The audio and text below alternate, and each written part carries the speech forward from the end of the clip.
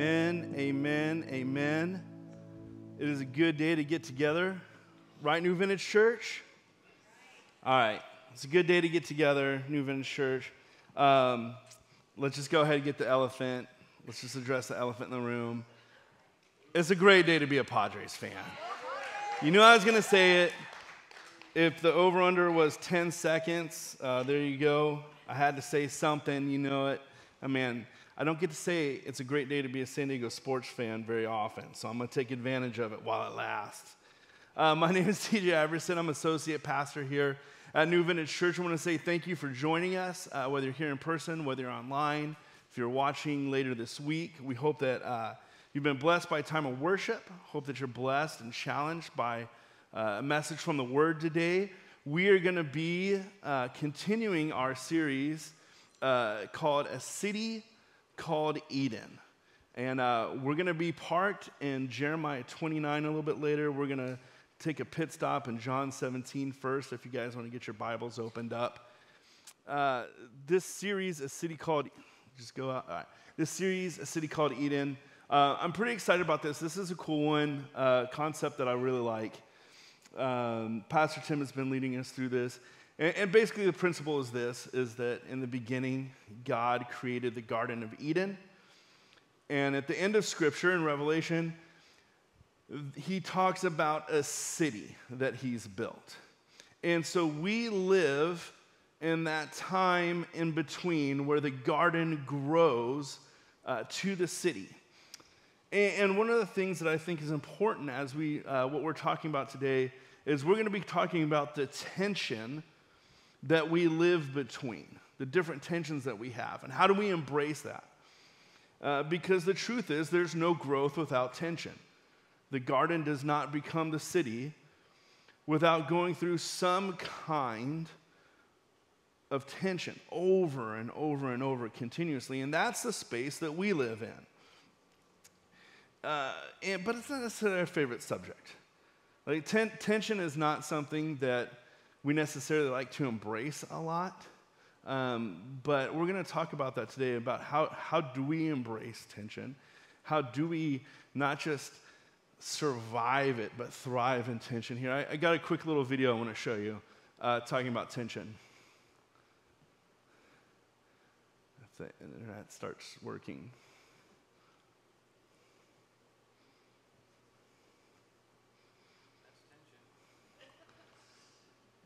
How many guys are getting a little nervous right now? How many guys know me well enough to know that I might put together a video that would make everybody uncomfortable right off the bat? Just sit there watching the wheel spin. It's uncomfortable. Will it load?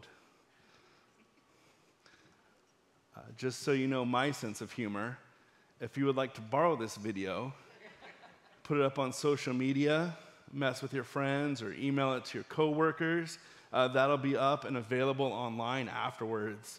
I did a talk at a church camp about 10 years ago, and I used this video, and I left it on the entire time, and I just watched kids squirm. It's phenomenal. It's absolutely phenomenal. I don't remember much from that camp. It was a while back, but I do remember watching the tension on kids' face. Is everybody good and uncomfortable now? The tension of this? We can go ahead and move on to the next slide.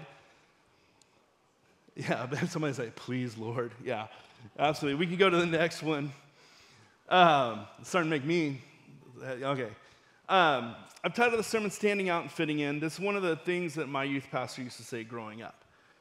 One of the tensions that we live in as Christians is we want to stand out, right? We want to separate ourselves out, but we also need to fit in a little bit, right? Because, it's this, if I'm too extreme on one side, I'm not going to have any friends.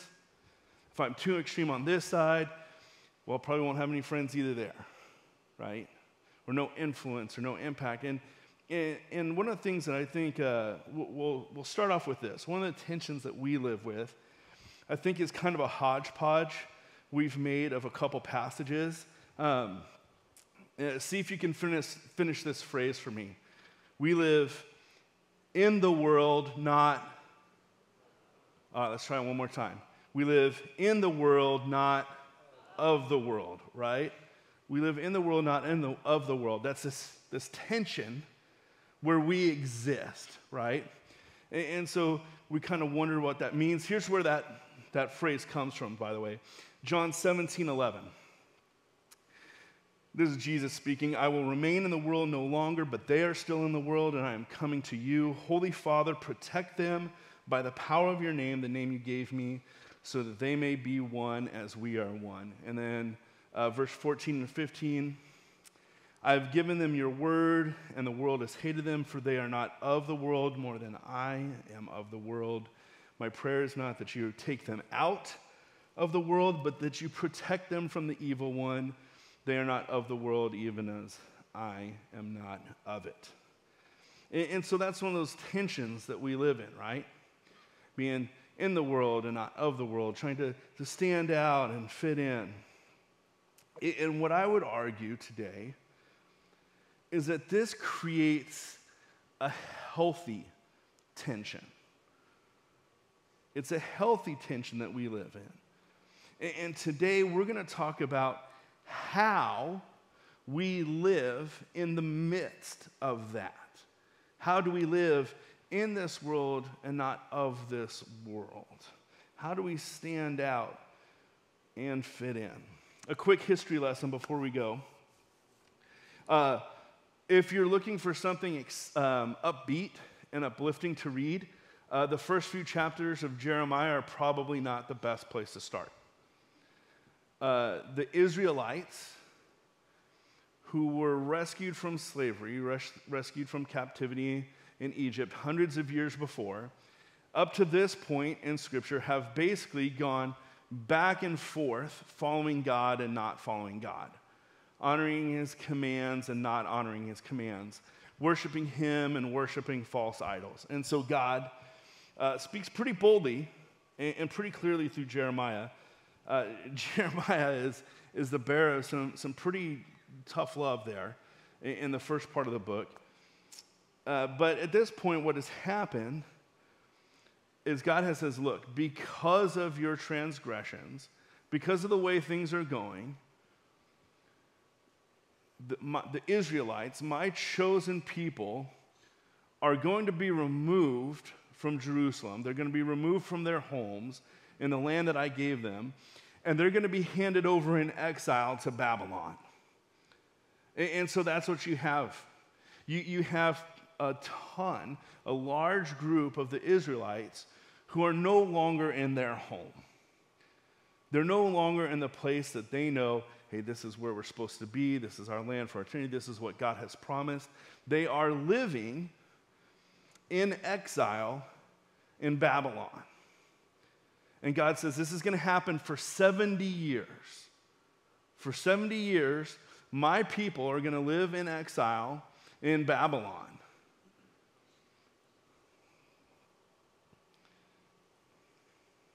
They didn't follow God's commands. They struggle with sin over and over and over again. And so they have 70 years in a place that they know is not their home. And that should sound familiar to us as people that struggle with sin, right? The average life expectancy in the U.S. is 70 some odd years, right? So we know that we have 70 plus or minus years here in this life, knowing full well that our home is beyond in heaven in the presence of God, right? But in the meantime, we're here. And so the question becomes, what do we do while we're here? What do we do with our time here? I think it's a question a lot of us ask, and as Christians, as believers, I want to encourage us, the first place that we go to when we ask these important questions is the Scripture, and that's why I love what we have here in Jeremiah 29. Open up your Bibles, Jeremiah 29, 4 through 7. This is what the Lord Almighty, the God of Israel, says to all those I carried into exile from Jerusalem to Babylon. God says, I did this. This is me. I did this intentionally. Build houses and settle down. Plant gardens and eat what they produce. Marry and have sons and daughters. Find wives for your sons and give your daughters in marriage so that they too may have sons and daughters. Increase in number there. Do not decrease. Also, seek the peace and prosperity of the city to which I have carried you into exile. Pray to the Lord for it, because if it prospers, you too will prosper. So God, who has watched his people sin over and over again, and in response it says, you're going to spend some time in exile, calls them to spend their time building houses, settling down, plant gardens, marry and have sons and daughters, have grandkids, set up shop, start a business. God calls them to embrace their time in exile. And I would make the argument that God calls us to embrace our time here. Build houses, settle down, plant gardens, right? And here's what I love about this. If God is calling us to embrace our time here, here's just a handful of things that this does. First of all, it gives purpose to our time. Say that with me. Gives purpose to our time. Instead of taking a 70-year break to learn your lesson, embrace being here, right? Instead of just waiting for this to be over and checking out, saying, you know what, I'm good, me and God are good, I'm just going to stay here, I'll be fine, I'll just wait till everything's over. It gives us a purpose to our time. Because the truth is, if we just kind of check out, then exile becomes the prison, right? I know people have spent time in prison, and one of the things that folks in prison typically say is, I'm just trying to do my time and get out. And that's understandable there. Just trying to do my time and get out. This isn't a prison. Our life isn't a prison. This is a chance for us to thrive. And so how disappointing is it when we choose to just check out and say, you know what? Someday God's going to make all things right. Until then, I'm just going to hang out. I got devotionals to read. I can just chill, hang out. I'll be good. And wait for the Lord to come. No, God gives us a purpose with this time. If nothing else, he gives us a commission, right? To say, go out into the world and teach people in my name. Share the gospel, live the gospel out. It keeps our faith focused.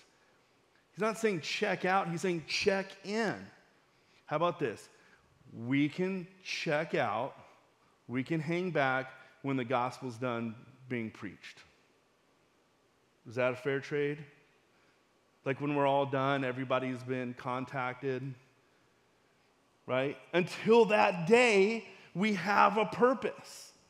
We have something that we're called to, and what a beautiful, beautiful adventure that is. We're in exile and we're called to do something amazing. We're not just surviving, we're thriving in exile, our time here. Second, God calling us to embrace our time here, it gives purpose to our time. Second, it shows the glory of God, which I think is the more important thing here. It shows the glory of God. Who else can take something like this and turn it around to show how powerful they are, right? And I love this idea. I wasn't planning on using a ton of prison references today, but here we are.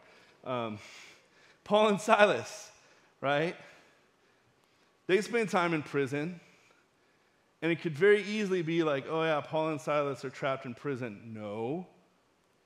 Those people were trapped in prison with Paul and Silas, right? We're showing the glory of God here. Try and shut those two up. Imagine if they're, I imagine those guys were probably not the best singers, but they did anyway. It's like, hey, you know we're in prison, right? Paul and Silas is like, yeah, we're going to praise God. Shows the glory and the power of God, that even in the midst of these potentially difficult time, in a place where you know, hey, this isn't necessarily where I belong, that we give glory to a great God. And like I said before, part of the glory that God is showing here in this call is he's saying, I don't want you just to survive this. I don't want you just to survive life. This is God saying, I want you to thrive. I don't think he's saying, I want you to be happy all the time. I don't think he's saying, I'm here to serve your needs. What I do see here, though, is God saying, look, you have a chance to thrive in exile. And when you thrive, not only do you bless the people that you're around, but you show the strength of my name. You show who the true and powerful God is. Lastly,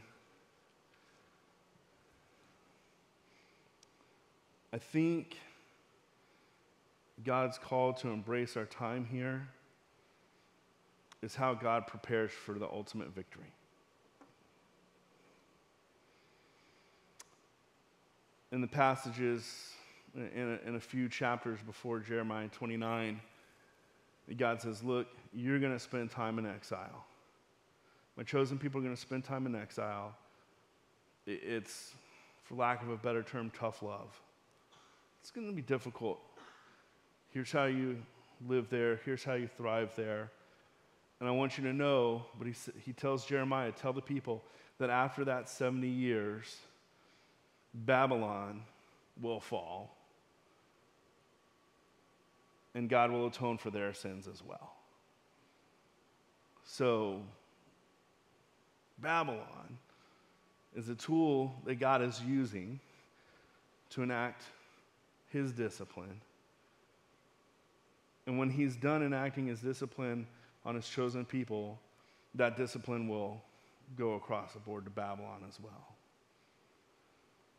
And typically we think about that in terms of might is right, and kings and wars, and overtaking and overthrowing, because that's the way of the land at this point in time. And God switches that up, though.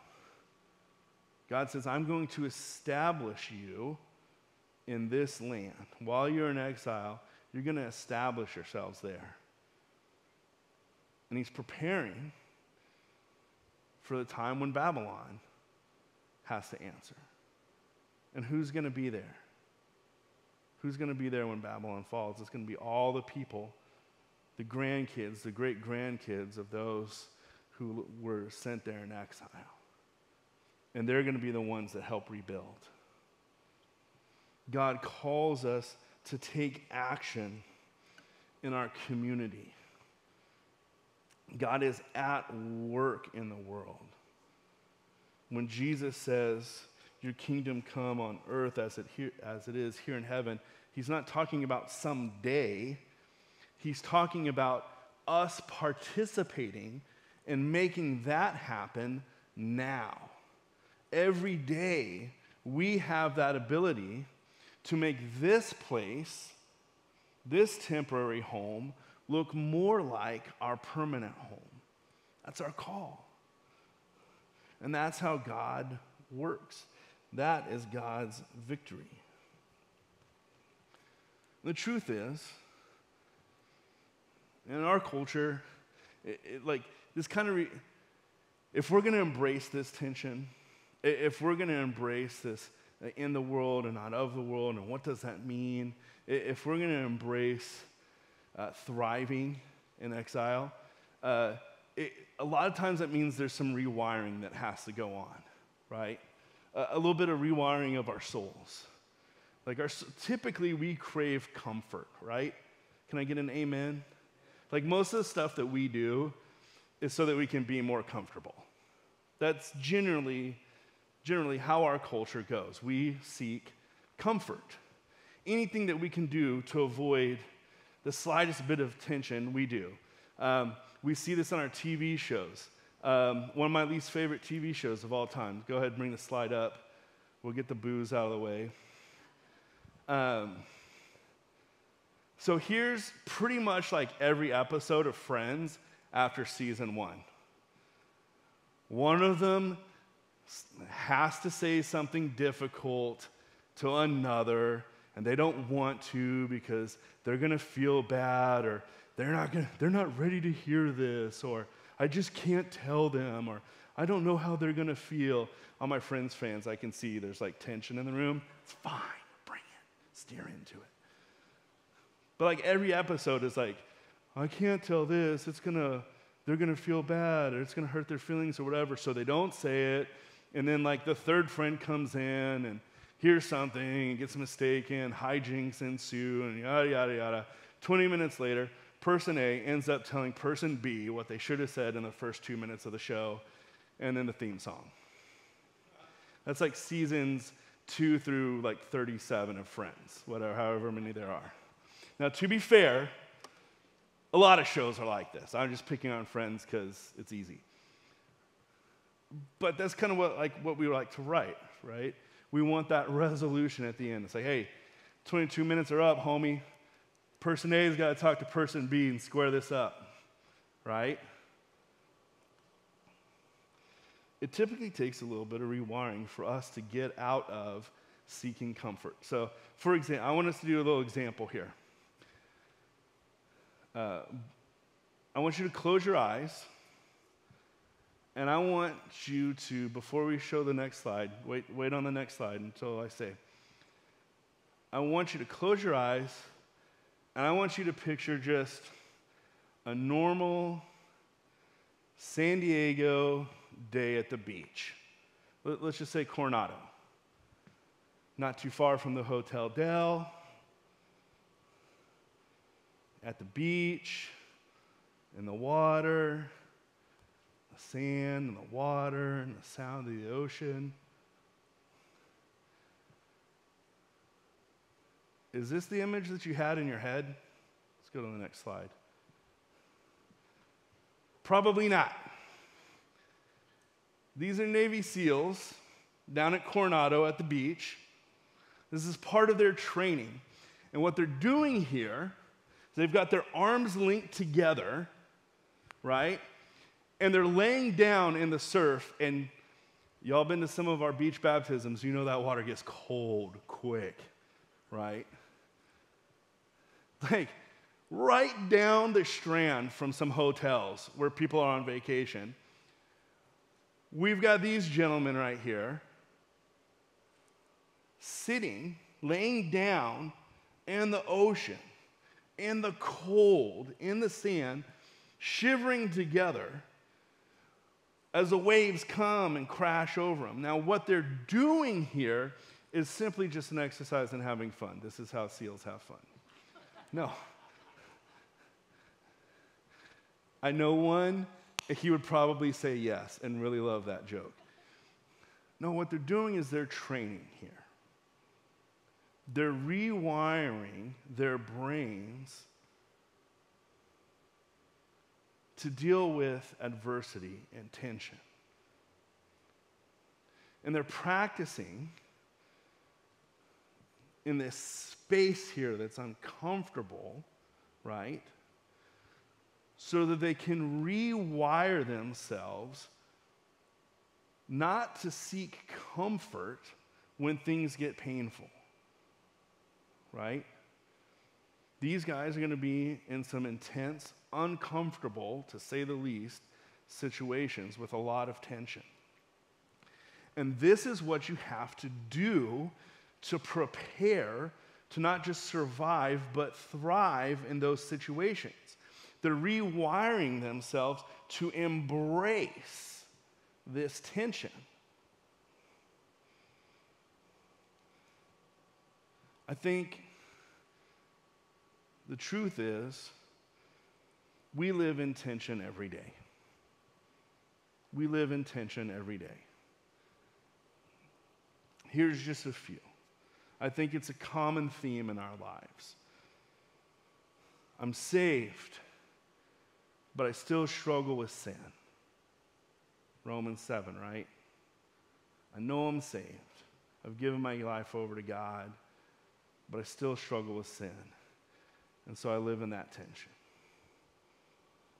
We know that the battle is won in the Lord's name. Amen? But we still got some fight to go. Amen? And so we live in that tension. We're in this world, but we're not of this world. And so we live in this tension. We want to stand out, or do we want to fit in? And so we get to a point and we see what Scripture says.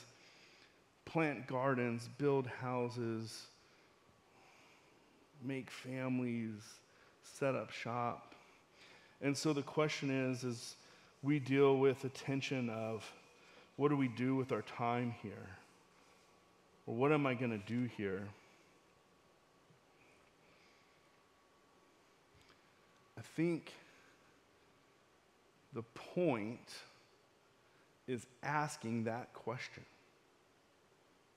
I think asking that question, what am I going to do here? What are we going to do here? Is the point.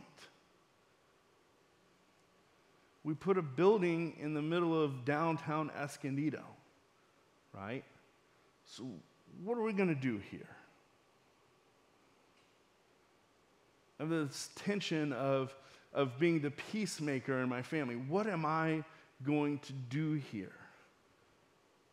I'm the person at work that typically is the only one that tries to share the gospel. How am I going to live in that tension? And I think the point is asking that question. A lot of times we want quick answers, but I think the point is asking a question. What do we do here? What do we do with our time in exile? What am I going to do here in this place of tension?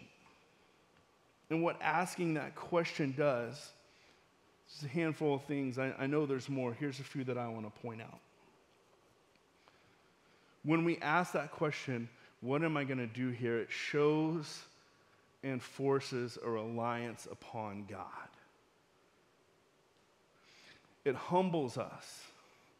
It says, I don't have the answers, but I know where to seek the answer to that question of what am I going to do here? And God says, ask and I'll answer.